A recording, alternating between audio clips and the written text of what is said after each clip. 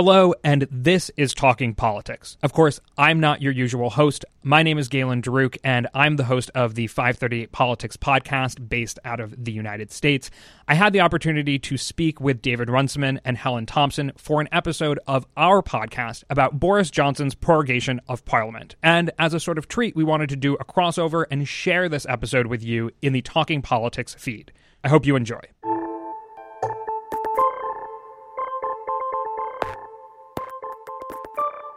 Hello and welcome to the 538 Politics podcast. I'm Galen Daruk. As you know, we are mostly, almost exclusively, an American politics podcast. But periodically, we've looked across the pond to Brexit for lessons on democracy and our current political moment globally. And that's what we're going to do today. So yesterday, on Wednesday, British Prime Minister Boris Johnson announced that he'd asked the Queen to suspend Parliament for a month, beginning shortly after lawmakers returned from break in September.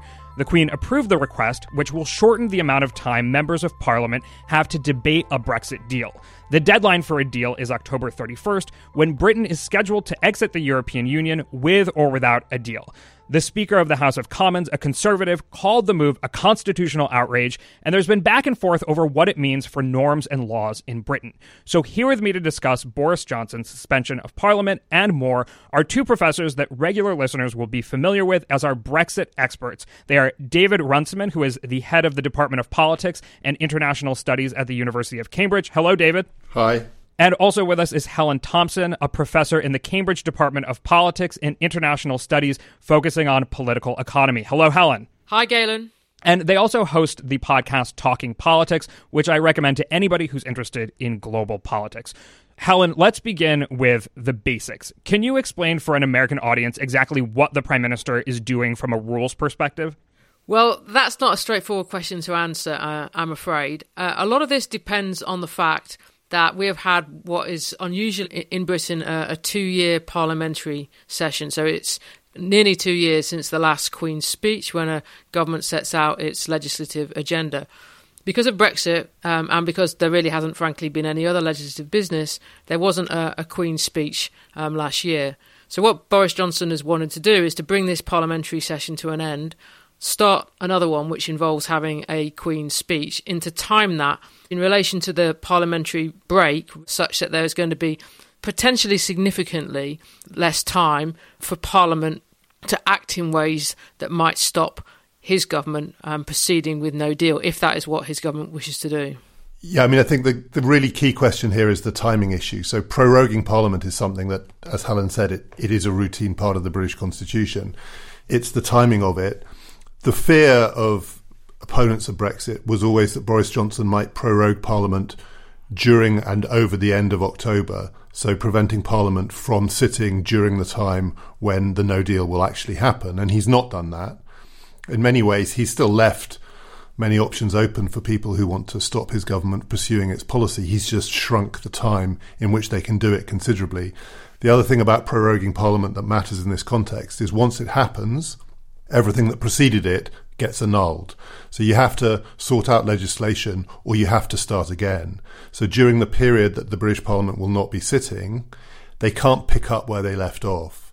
When Parliament resumes in the middle of October, it'll be a new session and everything will have to start afresh. And that does make it much harder for the anti-Brexiteers to get their way, but it doesn't make it impossible. I mean, this is not, though there's a lot of talk about a coup and suspension of democracy, it's not like Boris Johnson has simply shut Parliament down. He's just shrunk Parliament's options. And so the politics of this is in many ways more significant than the constitutional implications. What is the political strategy here? What is Boris Johnson hoping will happen at the end of all of this? So Helen can answer this in a second. I think it's important to say that my feeling is that the strategist here is Boris Johnson's current senior advisor, Dominic Cummings, the person he hired just a few weeks ago to run this strategy. This has Cummings's fingerprints all over it. It looks like the political strategy here is not just to squeeze Parliament's options, but frankly to provoke the kind of outrage it has provoked. I mean, it is a goading strategy as well as a straightforward attempt to make it harder for the opposition to get its way. And we must assume that everyone is preparing for the general election that's coming in months or possibly even weeks. and it will be a people versus the Parliament election from the Boris Johnson, Dominic Cummings side. Yeah, I think the other thing, though, you have to bear in mind is that this, as it always has done, involves the European Union. And that I would say that Boris Johnson's preference would still be to try to proceed with an orderly Brexit with some change to the withdrawal agreement that Parliament would then accept by the 31st of October. Now, there's got to be some questions about, even if he was able to get an agreement that he thought was satisfactory at the EU summit in the middle of October, whether there would still be enough legislative time in order to get the withdrawal agreement and a political declaration through the House of Commons. But leaving that question aside, I think that one of the things that he wants to do with the actions yesterday, and I agree with David that this is a lot to do with Dominic Cummings' thinking, is to try to convince the EU that Parliament is not, in the end, an impediment to the UK leaving without an agreement. Because unless there's any fear at all on the EU side that no deal might be the outcome, there isn't any possibility of doing anything that will change the agreement or the political declaration in any way that would make getting the withdrawal agreement through Parliament possible. David, you said that it was an overstatement to call this a coup. Obviously, that's a very strong word. Is this a constitutional crisis? Well, what's happened makes sense in the terms of the British Constitution. I don't think it's the case that the Boris Johnson government straightforwardly has done anything unlawful. I mean, there was some thought that the Queen ought to have resisted. There's a kind of irony here. I think there's a comparison with the United States where people on the left found themselves hoping that the FBI would rescue them from Donald Trump. And in Britain, people on the left are now thinking that the Queen is going to rescue them from Boris Johnson. She's not. She did her constitutional duty, which is to follow the advice of her ministers on questions of prerogative power, and that's what this is. It's going to reach the courts already in Scotland. Legal action is underway. It may eventually reach the Supreme Court. And our Supreme Court is not quite like yours, not least it's a very new institution. No one quite knows what will happen. And when it does reach the courts, there will be deep constitutional implications. But I think for now it is more of a political crisis than a constitutional crisis. But it is a real political crisis because it has set Parliament against the executive. And the stakes are very high. And the stakes are very high for the people involved. And they are very high for Boris Johnson, but whatever he does, the stakes are high because he's committed to leaving the European Union on the 31st of October, do or die. So the options for him are do or die. Helen, this is all very interesting from a political science perspective, but also a little amusing given that a monarchy is pretty foreign to Americans. Is there a sense that the Queen was inappropriately brought into the quagmire of Brexit politics?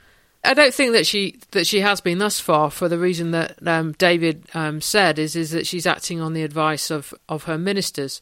I think that what we have seen from some point earlier in the year is that in different ways and at different times, both sides, or some people, I should say, on both sides, have constructed some idea in which the Queen is going to, ride to save them from what they think of as a terrible fate, either of Brexit being defeated or Brexit happening.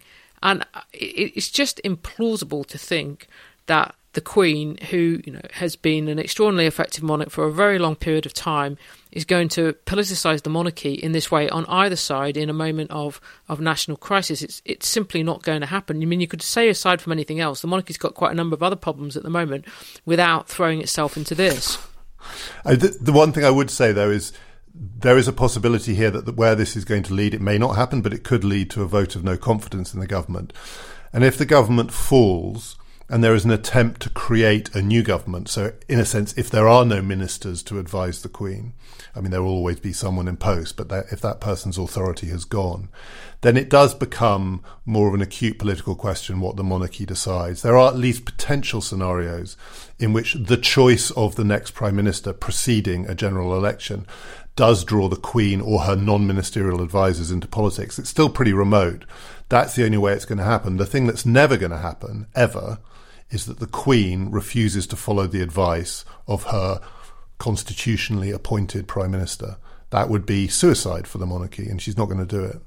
So, to be a little far-fetched momentarily, according to Britain's constitutional monarchy, Is there any role that the Queen theoretically could play in resolving what clearly seems like a political crisis, in the sense that there's a popular mandate to leave the European Union and not the political tools to make it happen in an orderly way?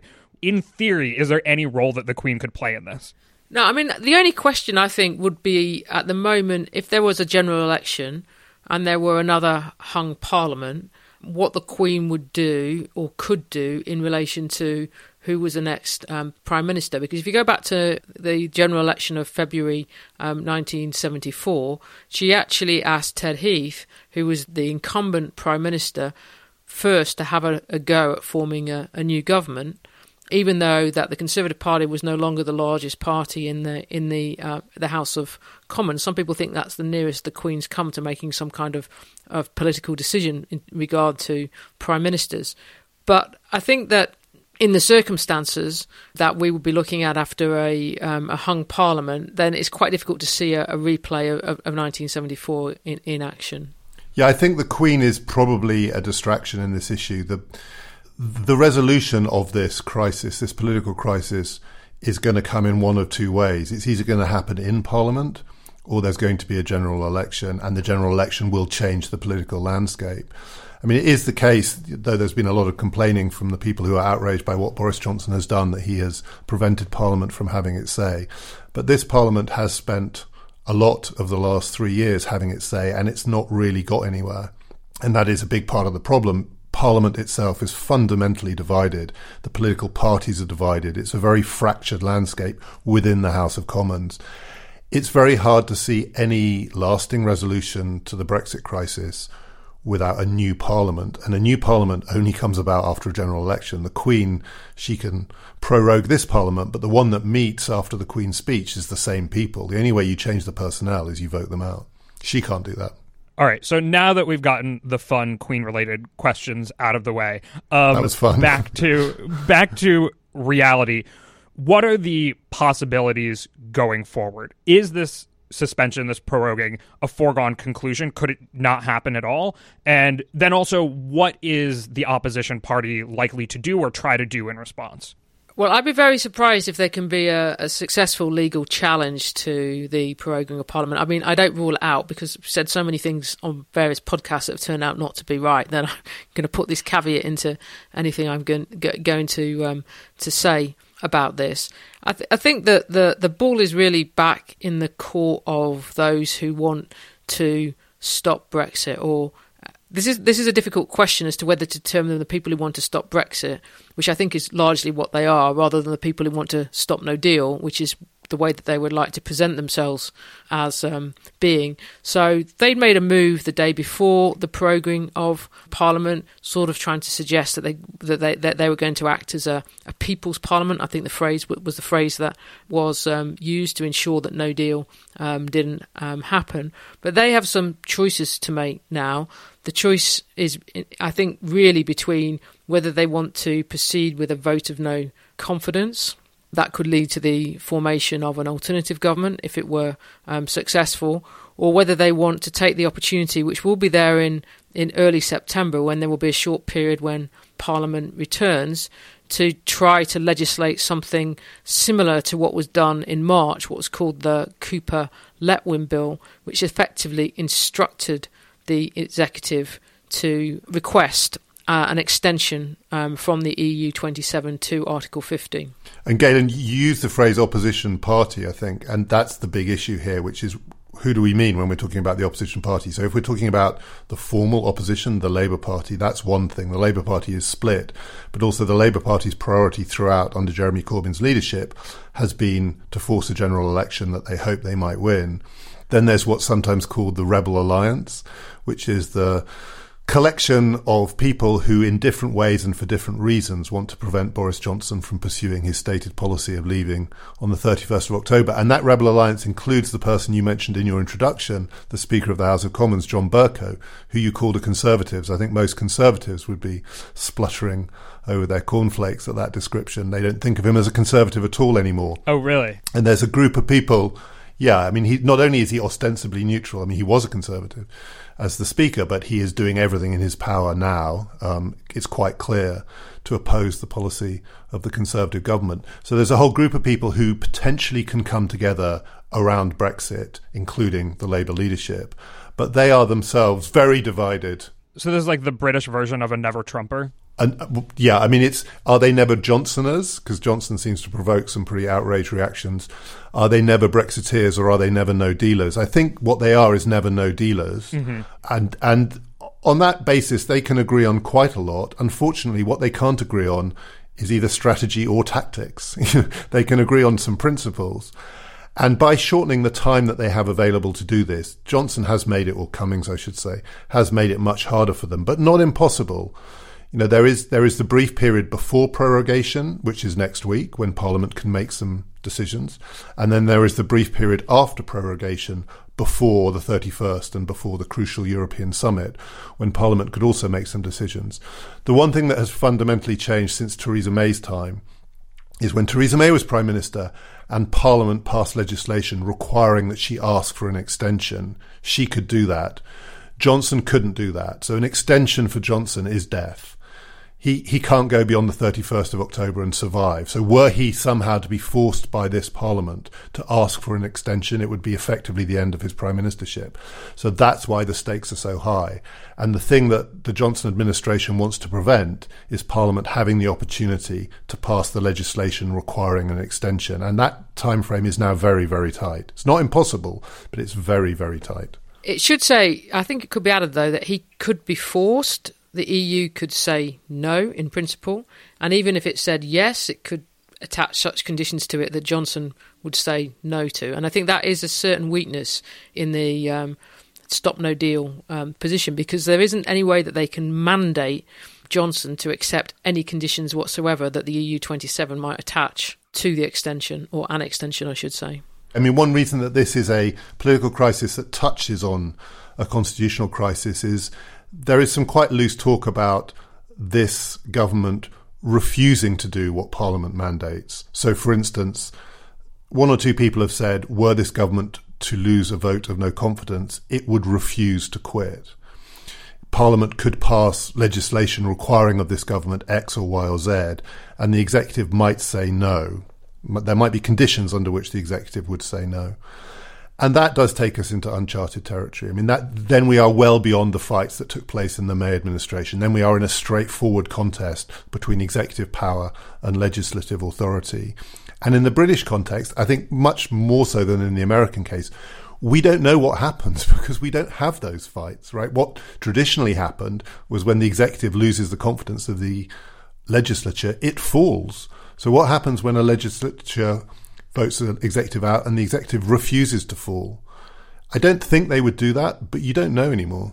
I think one of the things that's really interesting, at least from an analytical point of view, is that we have a constitution in which precedent and judging in relation to experience is supposed to be central. But we then made a constitutional change, even though it wasn't presented like that at the time, which was the Fixed Term Parliament Act. It wasn't at least presented in the very acute terms in which it actually has had consequences. That has meant that all precedents in regard to the relationship between the executive and the legislature in regard to confidence votes is out of the window. So actually, we are already in new constitutional waters because of this piece of legislation that was passed during the 2010 to 2015 Parliament. From an American perspective, not having a written constitution, as is the case in Britain, is, again, kind of interesting or somewhat confusing. So when we talk about a constitutional crisis, if there isn't one clear document that stands as the Constitution of the United Kingdom, is it just a fact of violating norms or creating problems that it seems like the system as it exists can't overcome? What do we mean by a constitutional crisis in the British context? That's a good question. I think a lot of this is new, and I think part of the challenge here is that the role of the courts is relatively unclear because so much of this is convention, and yet there is a concerted attempt, and it began a couple of years ago with the Gina Miller case, to use the courts to assert some principles that go beyond conventions, that are actually, it's possible to say that certain actions are unlawful. under the terms of the UK Constitution, but all of those unlawful acts are simply in relation to individual pieces of legislation, including potentially the Fixed Term Parliament Act. They're not unlawful in relation to a single codified document that people can refer to.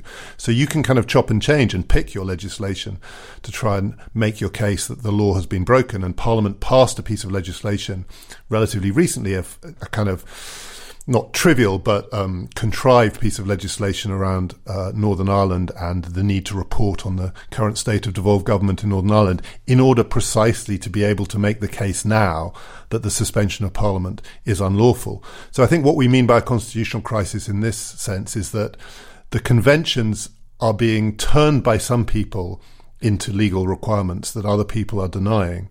But that's so different from the American context. And it's so different also, I think, because we really don't know what the Supreme Court in this country thinks is the scope of its authority here, because we also have a very strong convention that Parliament decides parliamentary business. So, for instance, I don't think the Supreme Court could reconvene Parliament. So even if the Supreme Court declares that prorogation is illegal, it's not clear that the Supreme Court can actually then do anything about it. That's what the shape of a UK constitutional crisis looks like. It looks like chaos. Yeah, I mean, I think that we have to put the idea of us having a constitutional crisis into a much longer perspective. I mean, I think that there's an argument that says is essentially that we've been in an ongoing constitutional crisis of one kind or another since we joined the European community, as it then was, in 1973, because we changed something that was fundamental to our constitution, the idea that Parliament and Parliament alone could legislate, and then we didn't face up to what the constitutional consequences of that were. And then having done that, we made a whole series of other constitutional changes, not least in relation to the way in which the Union of the United Kingdom was governed, later the introduction of the Human Rights Act, certain pieces of legislation that said that certain things couldn't happen unless a referendum took place. All these created a constitutional mess without, as I think, collectively as a country facing up to what we were doing in making all these ad hoc changes.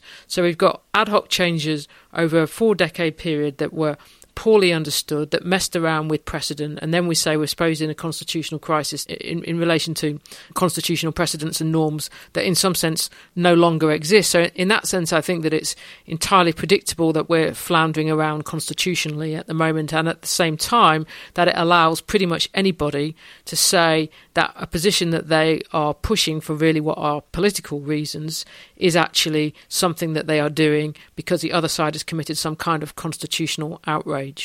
And the other thing to say is that I think we all have a sense of what a future constitutional crisis might look like, and it may be coming sooner rather than later, which is the breakup of the Union. So the other context here, and we've discussed it before with you, Galen, is doing Brexit in a context of devolved government in the UK, but particularly to Scotland and the creation of a Scottish Parliament, complicates this enormously. And it's hard to see how we're not heading at least a long way further down the road, if not all the way there, to Scottish independence. And we're certainly heading down a road that's going to be tested again. The news this morning in the UK is that the leader of the Scottish Conservative Party, Ruth Davidson, who's a very popular figure, a centrist figure, a broadly speaking anti-Brexit, or at least certainly anti-no deal figure, and therefore a critic of Boris Johnson from inside the Conservative Party, has resigned as the Scottish Conservative leader. And Boris Johnson has made great claims that he is a unionist. He is the leader of the Conservative and Unionist Party. But his party doesn't seem to be able to straddle the union anymore. It is itself breaking apart here. And at some point, the big, I think, constitutional challenge is going to be the contest between whatever the Westminster government decides and resistance in Scotland from the Scottish Parliament. Again, that may end up in the courts, it probably will, but that is a fundamental question. I mean, that's a story that goes back hundreds of years, and that is a fundamental question about and challenge to centuries of constitutional order. And we're not there yet, but we're a lot nearer than we were even 24 hours ago, and we're a lot nearer than we were 4 or 5 years ago when we had the last test of Scottish independence. And that resignation was as a result of this prorogation? No, in her words. I mean, it's just an unfortunate coincidence. You believe that if you want. It's primarily because she wants to spend more time with her new child, and also because she can no longer stomach, broadly speaking, the government's Brexit policy. But, timing is everything in politics, and she chose to resign this morning.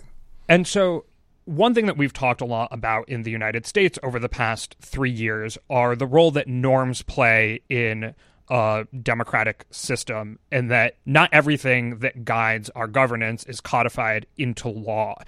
From a political science perspective, what role do norms play in maintaining a functioning democracy outside of what's actually written into law in Britain in particular? I mean, the whole Constitution in many ways is rested on this notion that there were certain things that you could legally and constitutionally in a formal sense do, but that you shouldn't do because that they were at odds with the customs of and norms of the country that was being governed. Now, that only works if you have some reasonable agreement, at least amongst those in Parliament, about what those norms are and how they relate to the customs, the political customs of the country. Now, I think it's fair to say that in practice that the United Kingdom has actually long had quite a lot of disagreement about what these norms and customs are. You had a period, for instance, in the run up to the First World War, where there was effectively a constitutional conference because the country was seen as being in a constitutional crisis and couldn't carry on in the way which it was, and that did involve also the relationship between the executive, the legislature, and the people, and it also involved the question of the union. So, in one sense, is that Britain's had this or the United Kingdom, I should say, has had this strange politics that has simultaneously relied on the idea of norms, and then when you look for them in practice, you can't often find them. But I think that what has happened at the moment is the way in which a whole set of different things, the political polarisation that Brexit in itself has produced, the political polarisation that the tensions in the Union, particularly in regard to Scotland, have produced, the fact that we engaged in constitutional change without seeming to understand what the consequences of doing so were, have all come together and actually exposed the fact of how hollow, in some sense, the whole idea of having a constitution based on any kind of agreement, let alone agreement about specific things, whether they be laws or norms, actually has become. And what I would add to that is that there is this kind of fraying of norms going on, but it's not, after all, just confined to politics. There's a wider social setting for this, including the way in which people communicate and discuss about all of their various divisions, many of which are political, but not all of them, online and in the various sort of tribal groupings that we've all formed ourselves into. And there is, one of my feelings about the last 24 hours in Britain is that this fraying is happening everywhere. So each side thinks that the other side is breaking the norms. Your norm breaking is my calling it out like it is, and vice versa. And there is also this kind of inflation or escalation of language which happens around all of these disputes. So everyone is accusing everyone of having committed a coup. And part of me thinks, well, what are you going to say when an actual coup happens? We're I don't want to sound pompous about this, but we're slightly devaluing the language. The norms that we rely on, one of which I think is that you don't escalate, you don't go to the mattresses straight away. You are relatively, or at least you try and be relatively proportionate in your response. And British politics over the last 2 to 3 years has become increasingly disproportionate in its response on all sides. And it's a social as well as a political phenomenon. And the fraying of norms, which is definitely a part of this story, I think part of the danger is that we think it's somehow happening in politics and on the part of professional politicians. I think we're all complicit in this. Yeah. Maybe you aren't on 538, but everyone else is. We try our hardest to be responsible. And I really enjoy this kind of, political science, theoretical based conversation.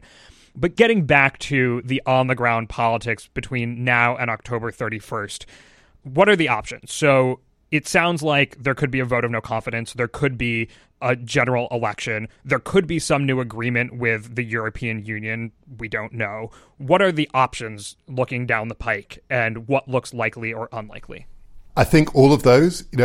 So Dominic Cummings, who for now at least seems to be running the show, is famous for his great admiration of Bismarck, because he thinks Bismarck is almost the only politician in modern history who could see it all, could see all the permutations, could see the multiple decision trees and all the possible routes. And one imagines he's reveling in this sense of almost limitless possibility here. The EU could shift on the backstop. The Irish government could shift on the backstop. A vote of no confidence could happen.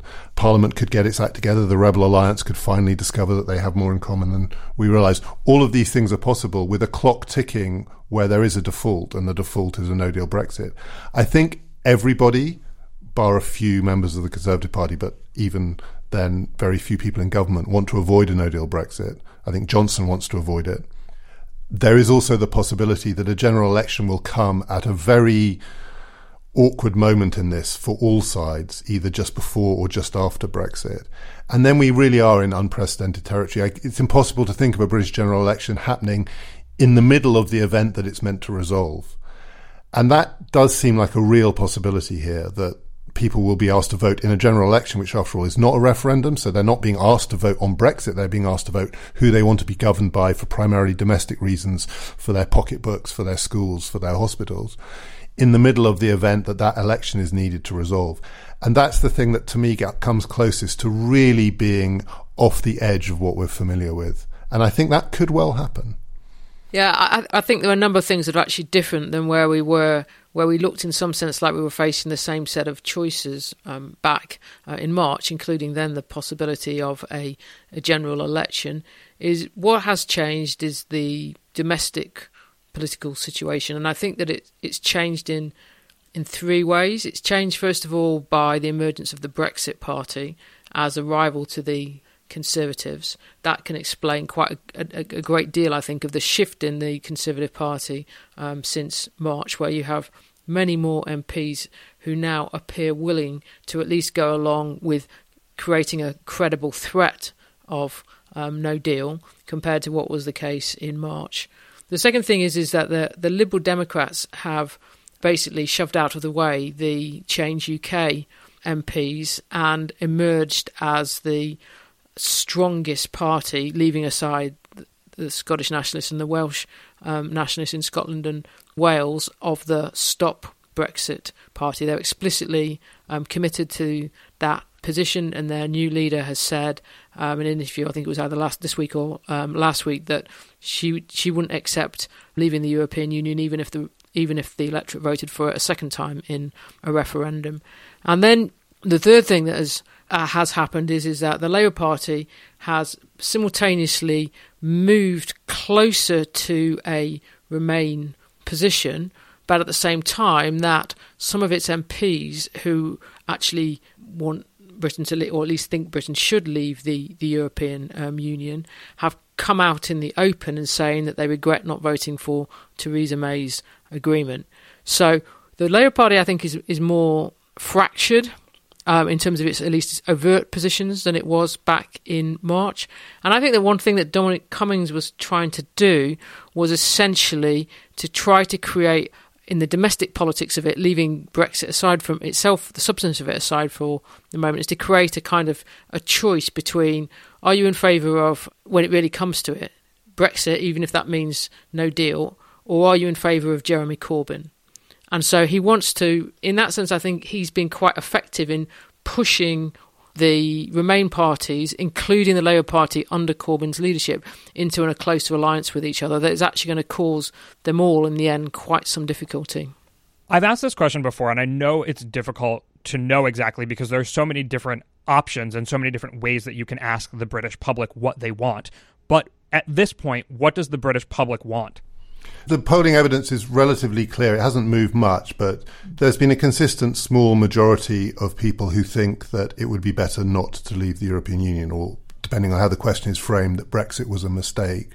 That's not the same as saying that there's a majority of people who think that the result of the referendum shouldn't be respected. You know, there's a hypothetical aspect to that question. Do you wish it hadn't happened? And then there's, given that it has happened, should we go ahead with it? And the second one is harder to test, but my feeling is that no one should assume that there is a clear majority of people in this country who think that the result of the referendum should be overturned. And the other thing that this government is doing, and I know we keep talking about Dominic Cummings, but he does seem to be central to this strategy. And he has said it, he doesn't say much, but it's one of the few things that he's on record as having said. And it's become the catchphrase of this government, which is that politicians don't get to choose which public votes they respect. And that would be a slogan in this general election. I think the other thing he's trying to do is to divide politics between the people who will, even if they regret it and wish it hadn't happened, respect the result of a democratic event, and the people who in some sense are being forced to say they will overturn the result of that democratic event. Again, I don't think we know what will happen there, because to fight a general election on those terms is really hard, even over a short campaign. We just have 4 week, maybe even shorter in this case, 4 week campaigns. But in 4 weeks, other issues intrude. And in 2017, Theresa May thought she could win an election comfortably by saying, if you vote for me, I'll respect the result of the referendum.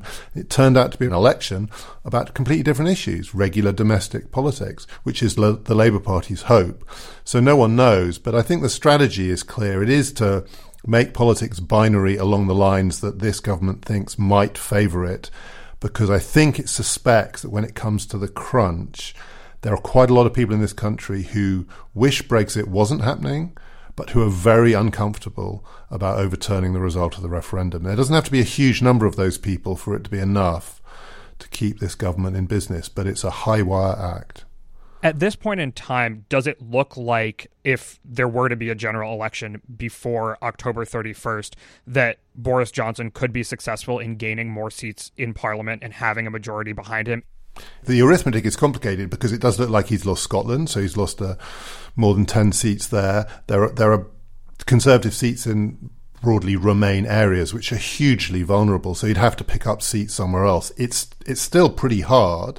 It's a huge gamble, but it is possible. Yeah, I agree. I mean, I think that the thing that he would, I think, most worry about in trying to realise this is that the Brexit Party hasn't really been defeated. I mean, it's been weakened significantly if you look at the polling, but you can still see it polling in some polls up to about 15%. Sometimes it's lower, down about 7 or 8%, but even at 7 or 8% is at the high end from the Conservatives' point of view.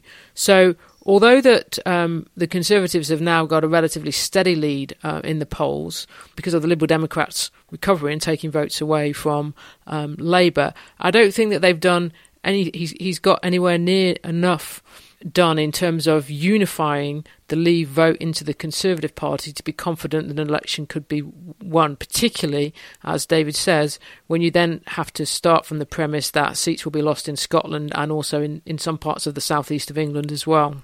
And one last thing on this, there is a kind of catch for Johnson, which is Nigel Farage, the leader of the Brexit Party, has said he will enter an electoral pact with Johnson, but his condition is what he calls a clean Brexit, or what other people call a no-deal Brexit. But the trouble with a no-deal Brexit is that, okay, so he may then get the Brexit Party on side, but he's going to scare the hell out of a lot of centrist voters. On the other hand, were Johnson to get a deal, which is a kind of warmed-up version of Theresa May's deal with some tweaking about the backstop through Parliament, which he just about could. Who knows? It's unlikely, but he could if Europe moves a bit too. That will be much better news for him with those centrist voters, but the Brexit Party might be furious and fight him. There is no good option there for him. I mean, each one is a risk, and I don't think he's going to be able to choose either which one he prefers. He's just going to have to take what he gets. But we've learned, that Boris Johnson, I think we always knew this about him, that when he goes in, he's all in. I mean, he is at some level someone who's quite comfortable with high-wire politics. So, as usual, when I've talked to the two of you, there are a lot of options, and there's no telling what will happen next. One thing I am curious about... Are you saying that we don't tell you what's going to happen, Galen? I mean, we talk about the possibilities and their significance, but, we're not going to just pull predictions out of nowhere. We do not, here at 538, have a Brexit forecast model telling people when it will happen, if it will happen, how it will happen. I'm sure that would make Nate's head explode. But I do want to ask about that deadline, October 31st. We've heard a lot of doomsday scenarios about what could happen if there is not a deal by that day. People aren't able to get their pharmaceutical drugs. There's a rekindling of conflict in Northern Ireland. Are those doomsday scenarios realistic? Is that what hangs in the balance in all of this? I mean, I think, to be honest, sitting where we are, it's very difficult to know what the scale of the problems would be in the face of no deal. Would it be extraordinarily difficult? I think that I mean, if you ask that in a general sense, the answer is yes. What does that mean in a whole ton of specific senses? Then I'm not sure. And I think that you can't, in trying to think about that, leave out the question of what the political response, not only in this country, would be to no deal, but what the political response in Ireland would be to no deal, is what the political response in other European countries would be. Would be this something that would last for a few days and then we would be back into negotiations? I think that it's not that we're in politics and then we're going to go into, like whatever we want to call it, dystopia, and then the two are just going to disconnect from each other. The politics is still going to be there from the moment the no deal starts, and it is going to shape what the consequences of it will be. I would agree. I mean, clearly it's economically precarious, and there are some pretty grim scenarios. This is we, like everywhere else, we're a just-in-time economy. We have things operate on very fine margins, including supplies of basic goods, and it could go badly wrong. But it depends a lot on human psychology too. A lot of this, there's not just some independent space where a no deal happens and then its consequences are foreordained. A lot depends on how human beings respond to the uncertainty. And that, like Helen says, I think goes back to the politics. And the one thing I would just reiterate is the thing that we don't know is this: if this happens, this 31st no deal scenario happens either just before or just after or even during a general election, then we're not just in uncharted political territory, we're in uncharted psychological territory. Politicians will be either holding or losing their nerve on a grand scale. And it will be not least a test of people's ability to withstand huge pressure, politicians and the public too. And I think anyone would be foolish to say they know which way this will go. And we live in not just a just-in-time economy, but we live in a social media landscape where cascades of information and cascades of rumour and cascades of fear and panic can be quite real. I think it's worth taking those doomsday scenarios seriously, but I think it would be a mistake to think that anything about the doomsday scenario is foreordained. It's not. Yeah, I think that David's absolutely right about the psychological aspects of it and the way that relates to politics. I mean, in Britain for the last 3 years, I think many of us have had to get used to a rather different relationship to politics in daily life than we had before. Even those like David and I who are, spend our careers thinking about politics. Now, that's one thing in terms of what's happened in the last 3 years, or just over 3 years now. But if we were to move into a no deal situation against a backdrop in which there still would be intense political drama, indeed the political drama would actually, I think, be more acute. It's very difficult to know how many people are going to react to that. It's not difficult to think that quite a lot of it might be sort of blind panic about what is happening. But I wouldn't want to, rule out the possibility that things might turn out in terms of the ways in which people reacted to it in a more complex fashion than just saying everybody's going to be running around in a headless kind of way going, what on earth do I do? Yeah. It'll be interesting. Yeah, indeed. I mean, I'm fascinated, and I look forward to talking to you when it does happen or doesn't happen. I mean, just to end here, does it seem like the likeliest scenario at this point is that either with a renegotiated withdrawal agreement or no deal at all, Britain will leave the European Union on October 31st? I mean, I would say yes, simply because this government and this Prime Minister and the people around him, many of whose careers now depend on him and his success, cannot survive an alternative scenario. So he will do anything in his power and they will do anything in their power to make that happen. It doesn't mean it will happen, but certainly naming an alternative scenario that's likelier is impossible. All possible alternative scenarios, then you're close to something which is maybe 50-50, but the likeliest named outcome now is Britain leaves on the 31st. Yeah, I'd say it's more probable than not that Britain will leave the European Union. I think the 31st of October, I think that if you got to a position where it was possible to do some legislation that required, like a few more weeks of parliamentary activity, then I think that, and the alternative was no deal, then I think that it would be strange for Boris Johnson government to say that that wasn't going to happen and we're going to have to leave without a deal. So I'm not reasonably sure, because you can't be reasonably sure about anything, but I certainly would put the balance of probability on Britain leaving the European Union in the end. But I wouldn't want absolutely to say that means it will be by the 31st of October. So the 31st of October is Halloween here in the United States. Is it also Halloween in Britain? It is. Yeah, that's one of the traditions that we borrowed from you. Thanks. All right. Well, I'm sure it will be an interesting Halloween for all. But anyway, let's leave it there. Thank you, Helen and David, for joining me today. Thank you, Galen. Thanks. Helen Thompson is a professor in the Cambridge Department of Politics and International Studies, focusing on political economy, and David Runciman is the head of the Department of Politics and International Studies at the University of Cambridge. They host the podcast Talking Politics, which, again, I recommend that folks go check out. My name is Galen Druk. Jake Arlo is our intern. A special thanks to Soila Aparicio and Jane Darby Menton. You can get in touch by emailing us at podcasts@538.com. You can also, of course, tweet at us with any questions or comments. If you're a fan of the show, leave us a rating or a review in the Apple Podcast Store or tell someone about us. Thanks for listening, and we'll see you soon.